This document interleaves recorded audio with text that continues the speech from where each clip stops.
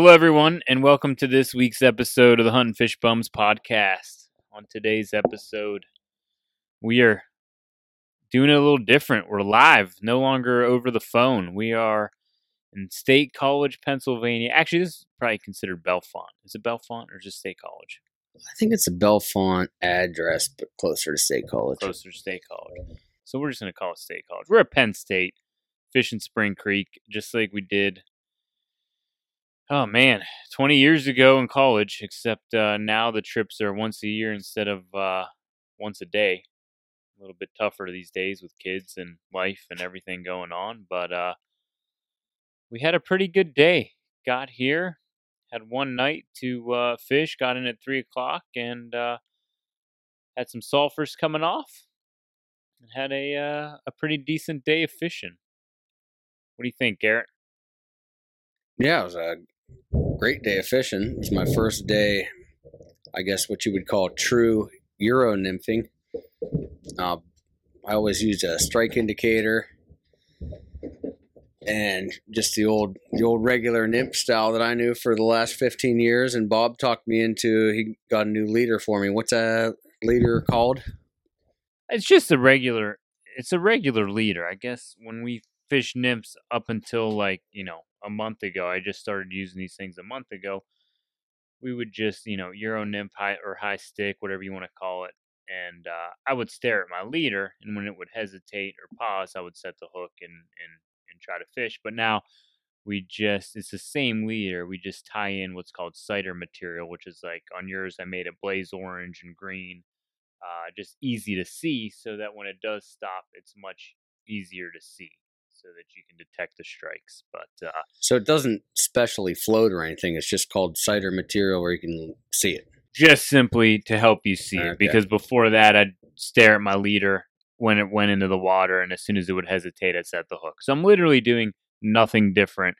It's just with the cider material, I can see it a lot easier. But when we fish these shallow runs, like we're on Spring Creek here, there's some runs that are, like a foot deep and, maybe 2 foot deep. And so even though I have that cider on my leader, it's not making any bit of difference because it's like 3 foot, 4 foot above the water. At that point, I'm still staring at my leader like I used to, right where it crosses the water. So, yeah, because on this creek, we catch them literally 2 feet off the bank a lot of times. Yeah, and just super thrown into water. 6 inches of water.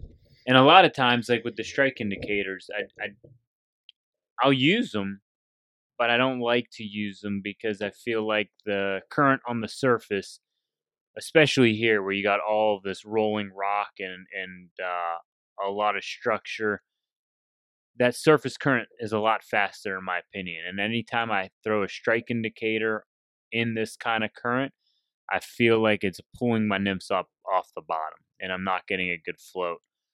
In deeper pools, slower water, I got no problem throwing a strike indicator on because it looks like it's super slow and I don't have an issue with it impacting the drift. But out here in this fast, shallow water, the last thing I want to do is put on a strike indicator.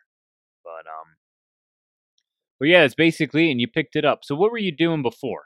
Because it seems like you had like an aha moment today, like with the cider material and with your technique. So kind of what were you doing and what do you think switched it? Because I know you kind of light bulb went off and all of a sudden you went on a tear and caught like 10 fish in no time. Yeah, well, what happened, I hooked 3 fish, very small fish, real early, I was trying to fish, we're going to call it cider material for the podcast sake. I was trying to fish that cider material as a strike indicator.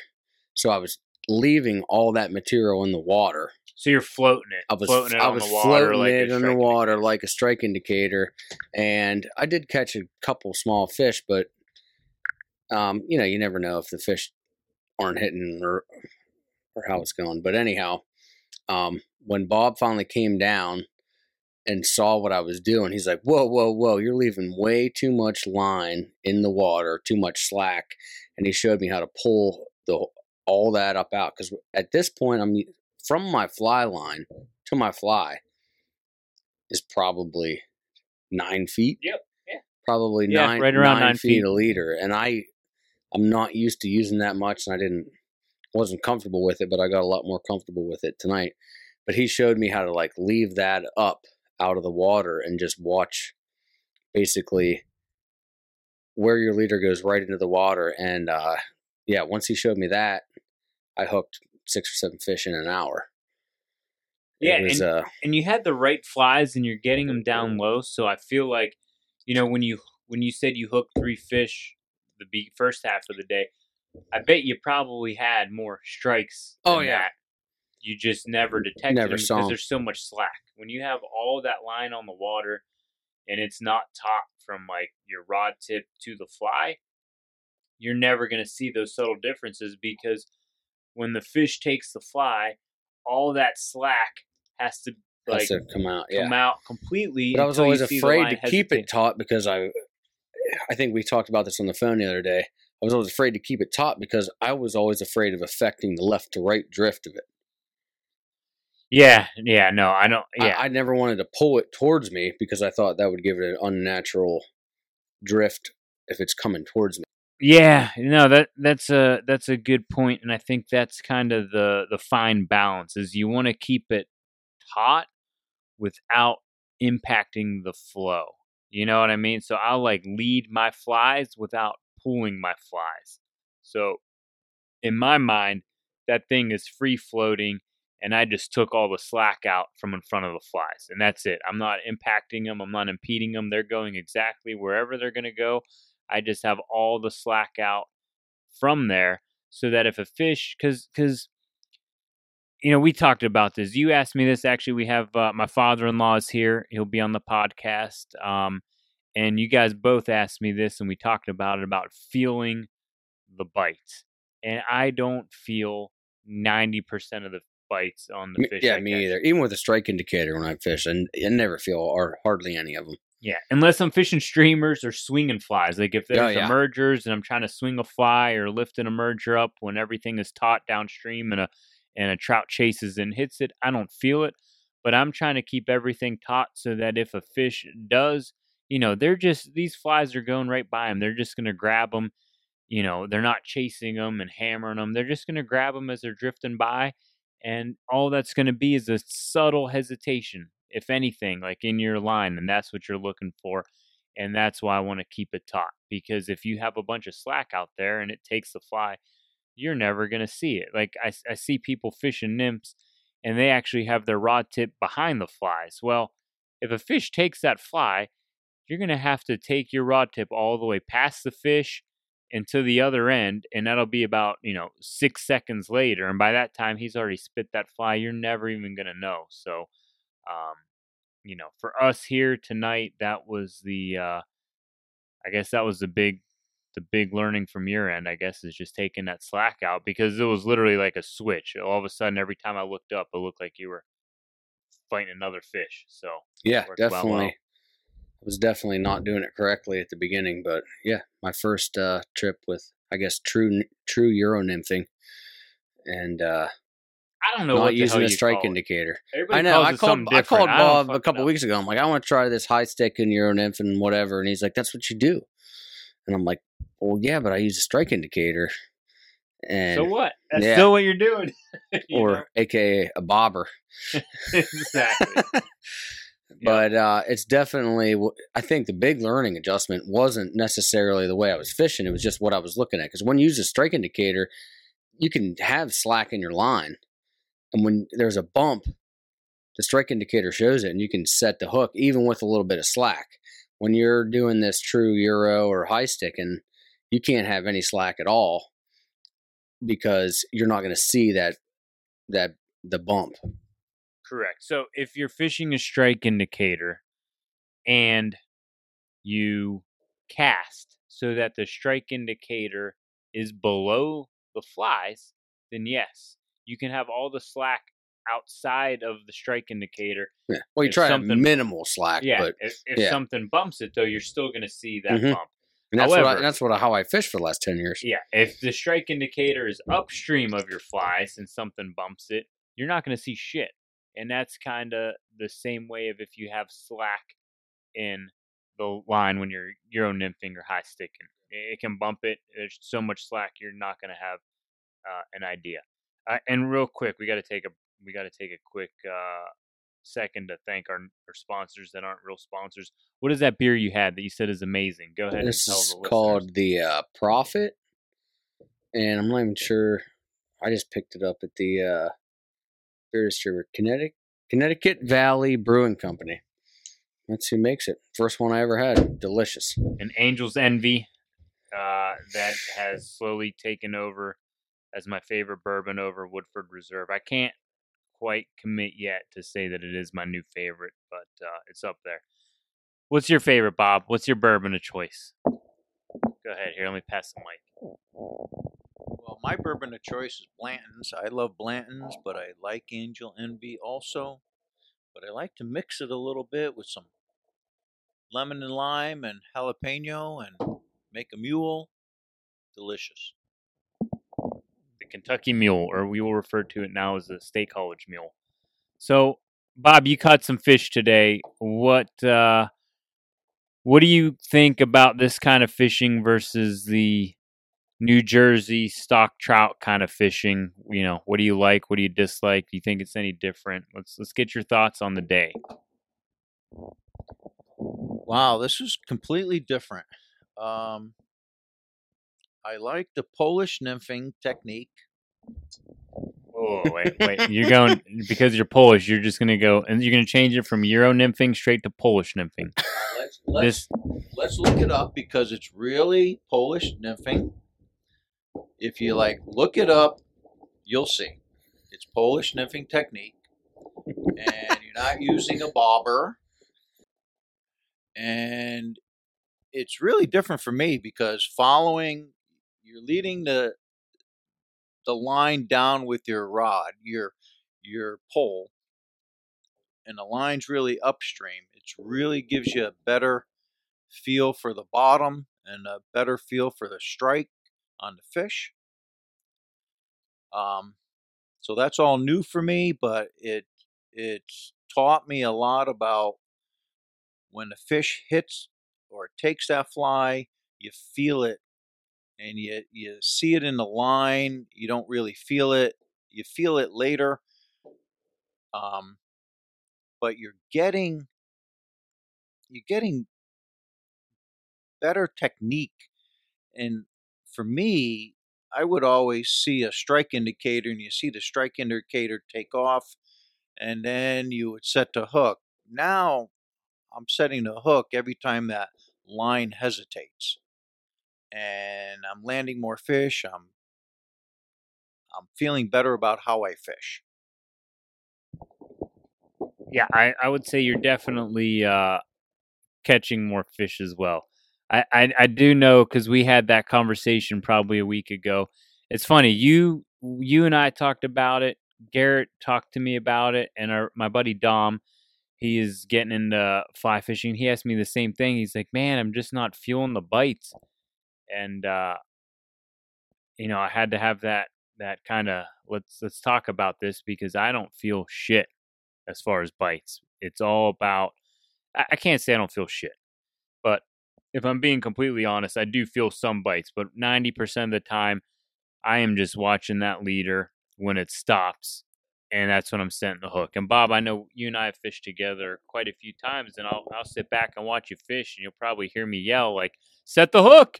Set the hook!" Because I'm so used to staring at that leader, and it's new for you, so you're not, you're maybe waiting for the feel or something like that. But well, you were doing it to me today. Whenever you showed me when you actually came down and were watching me, not only were you telling me to get more line out of the water, but you're like, set the hook, and I'm like, yeah, was that really a bite? Like, it could have been, but I think in that particular instance, it was just a slower drift. But yeah, you're right. Like, I'm not used to watching line compared to strike indicator. It's a lot more of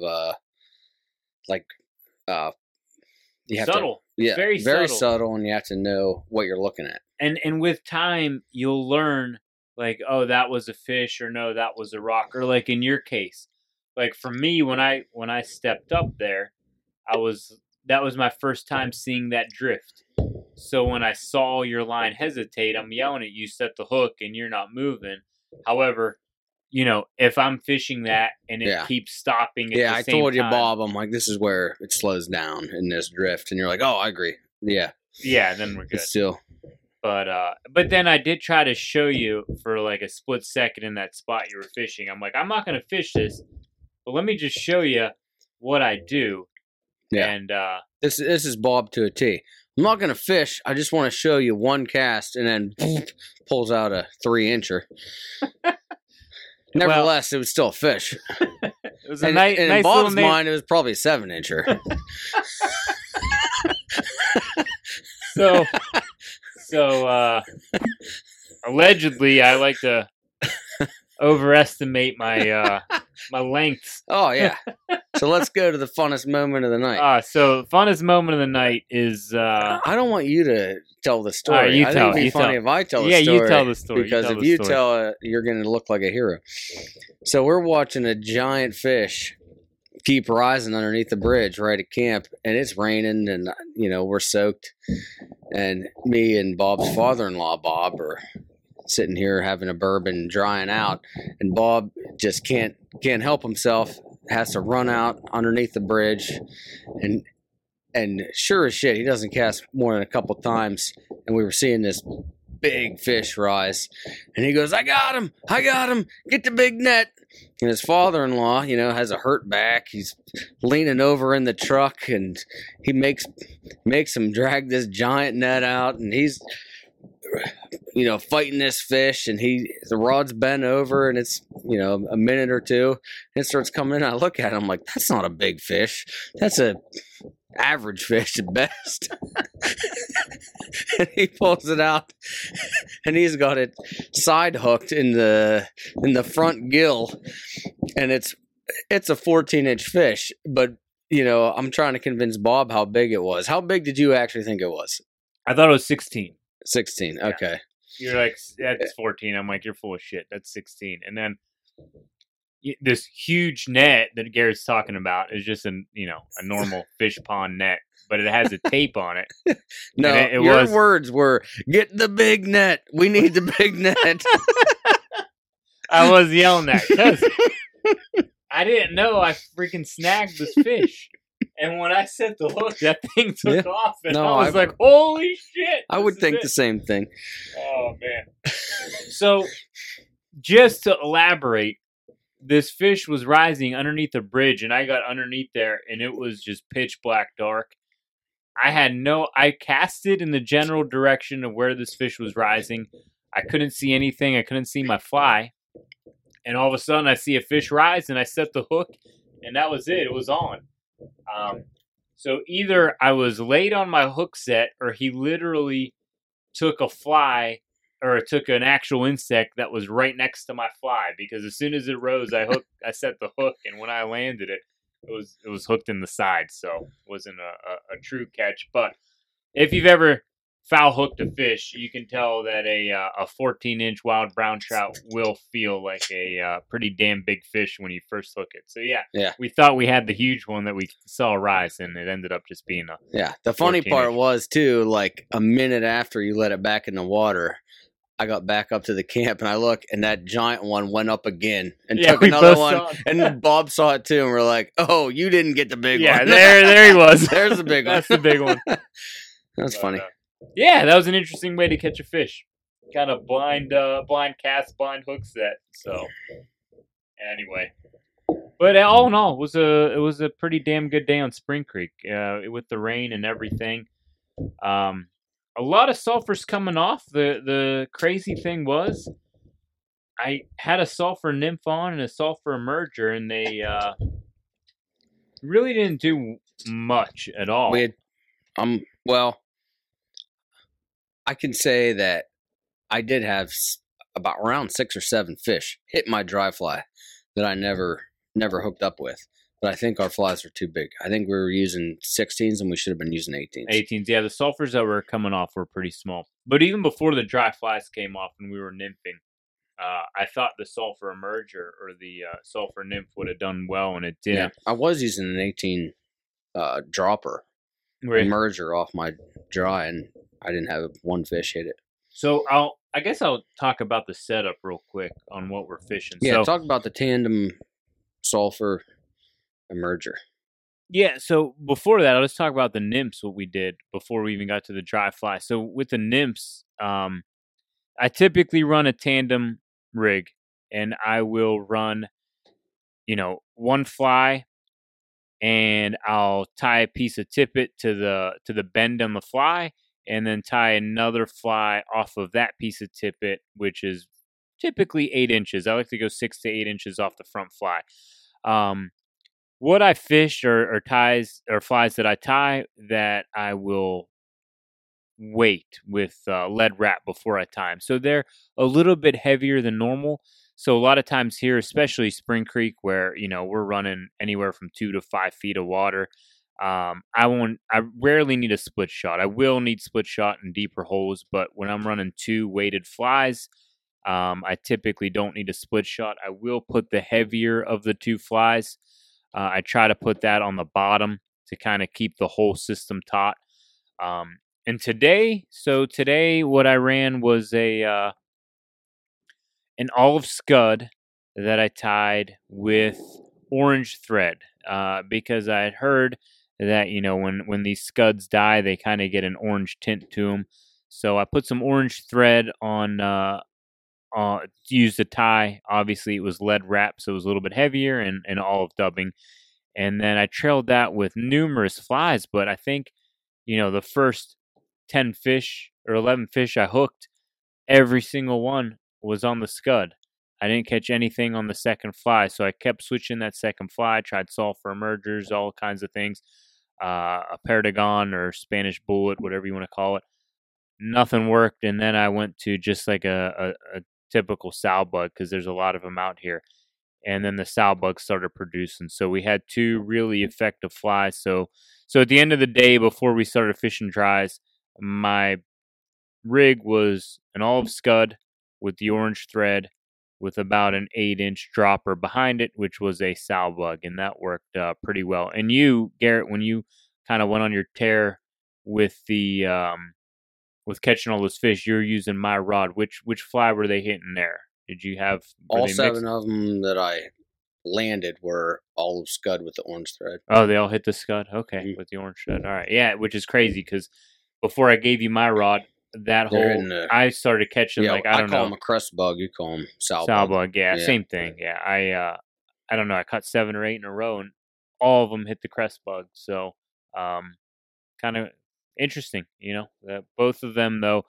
And Spring Creek, you flip over rocks, you're going to find those freshwater scuds or shrimp and a lot of sow bugs or crest bugs, whatever you want to call them, around here. So when nothing's working, those are 2 very effective flies because they're in the water here every single day of the year. It's not like there's not a scud hatch or a sow bug hatch. They're always here. Waltz worm, crest bug, and olive scud are go-to flies. Go-to all year long. Yeah, you catch fish all the time. If there's a hatch going on, you can try to use a nymph to match that hatch. And honestly, there's been days where I know out here the blue-winged olives will come off, and I'll have a blue-winged olive emerger, and it's lights out. It's crazy, you know what I mean? But for the most part, when you have those 3 flies on this stream, they work really well. Why don't you talk about this stream and how many fish are in here? And just how it works. There's no fish here actually. You should probably fish Bald Eagle Creek or Spruce Creek, that that 1 mile stretch, or go poach the private section. Little J is great. Way more fish on the Little J. Go fish the Little J. There are no fish on Spring Creek. That's yeah. This, I mean, I don't think we're keeping a secret from anyone because this place gets pounded. Yeah. Pounded like you wouldn't believe. But it doesn't matter. You're never allowed to take any fish from this creek. So it's just, I would guess, we were trying to estimate how many fish were between the 300 yards we fished today. And I would not think I'm going under on 1,000 That is the exact number that came to my head. If there's 1,000 fish, it would not. And it's the whole way through the stream. I mean, we fished from 3 o'clock till dark. And let's not talk about fish landed, just hookups, where we know there were fish. Yeah, I hooked up at least 15 times. Yeah, I would say between the three of us, probably 50 fish. Like, just hooked, not landed. I know we didn't land. I mean, I probably landed, I don't know, 15, 16. You guys probably landed somewhere. 3. Yeah. 2 or 3. No, Bob, I watched you land at least 5, and Garrett, you landed a bunch. I had one that almost hit me in the chest when I set the hook. It was a 3 incher that just flew out of the water at me. Scared the shit out of me. That happened to me today too, man.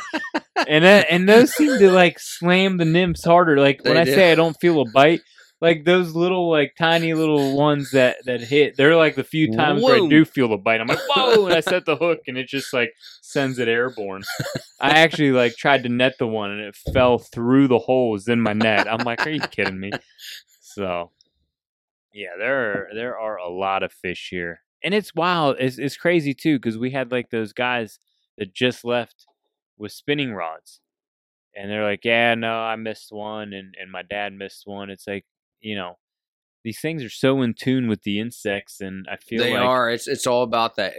If they walk out of the water and you feel like, oh, that fisherman just boogered that hole up, not at all. You give it 10 minutes, you can go right back in there and just start fishing. It's the same as it is. I mean, they get hammered all the time by fishermen, and it doesn't seem to bother them. Yeah, and I would say, I don't know about live bait. I'm not gonna throw live bait into the equation, but I would say just with the pressure, but also with the insect life. I mean, the insect life is truly, I would say, what the vast majority of their diet consists of.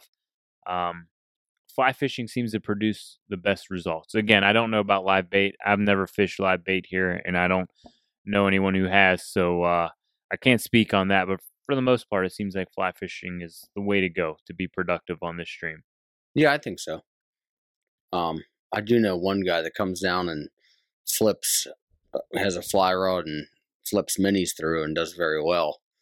But it also, I think, is a little bit harder on the fish. Fly fishing seems to be very, it doesn't hurt the fish if you just hook them with a 16 hook in the lip. There's a picture up here in the camp we're sitting in of Spring Creek in the 1970s, and it was as soon as it was declared unpolluted, and they were dumping fish in. And the picture shows at least 1,500. That's what the caption says. Is that what it says? I read it, yeah. So you can see 1,500 fishermen in this one picture. Shoulder to shoulder. Literally elbow to elbow. Like if you moved your elbows, you're going to hit another fisherman. And it's came a long way. Yeah, and honestly, I think fly fishing has, over the years, so I started fly fishing, I don't know, 1990... No, my son, yes. Yeah, Cameron, yes. Me, I was probably 15 or 14. I was in high school. And we would come up here and fish, and it wouldn't be all that crazy. Like, you might see 1 or 2 other fishermen. Even my freshman year of college. Like, you think so? 2000. Yeah, I would go. So I went to school here, so I would go to Benner Spring. I would park up there and fish. There might be 2 or 3 cars in the parking lot, and we would fish. I'd fish there. At that point, the section between Benner and the Fisherman's Paradise was all private, was the Rockwell Prison. They didn't allow people to fish there. Rockview, yeah. Yeah, Rockview, yeah. Whether we fish there or not, that's a different story, but it wasn't allowed. Wasn't allowed. Yeah, in quotes. But the only time I saw it packed here is I think it was my junior year. We had a shit ton of rain, and the Benner Spring hatchery overflowed. Oh yeah, and all of the trout. I remember that. And I didn't know that happened. I'm just driving in like I normally do to go fish, and I can't find, like, there are cars parked all the way up Shiloh Road, like to the top. I'm like, what is going on? And then I talked to some guy. They're like, the hatchery flooded. There's 2 hatcheries on this stream. Both of them flooded. And it put like 300,000 fish into the stream, and they were all small rainbows, into a stream full of wild brown trout. So all that did was give all those brown trout 2 years to eat all those small rainbows, and they got huge. There was some banner years after the hatchery flooded with huge brown trout because of all the rainbow trout that they swallowed up. Yeah, I will never forget. Well, I actually, right below Benner Spring, I hooked into, I don't know, I would say 18 inches, but you say I overmeasure, so let's just call it 15 inches. Like a palomino that got out of there that I hooked on a fly. And like 5 minutes later, I caught an actual little brown trout. And as I'm reeling it in, this giant brown just comes and grabs it, like perpendicular. I'm like, holy shit. He couldn't actually get the whole trout in its mouth because it was like going from the side.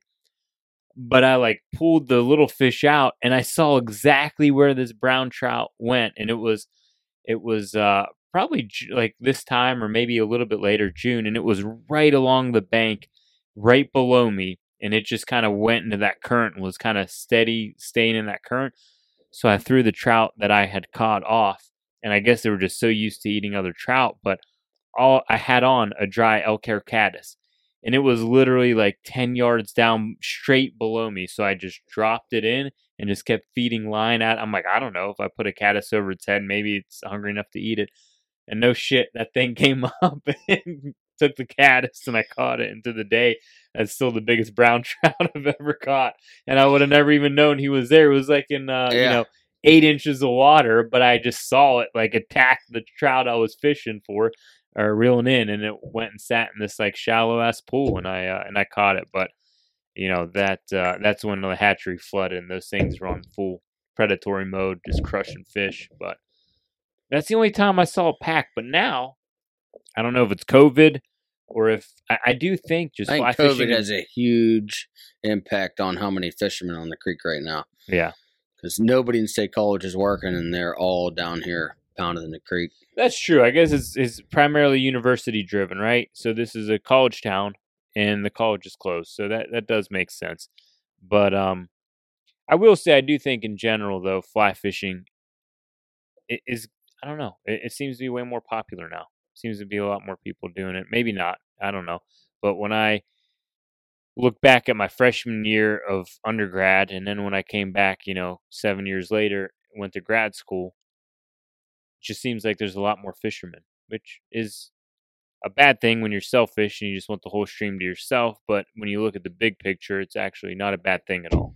Yeah, and it is. I don't like other fishermen, but on Spring Creek here, I don't think it impedes your ability to catch fish at all. Not at all.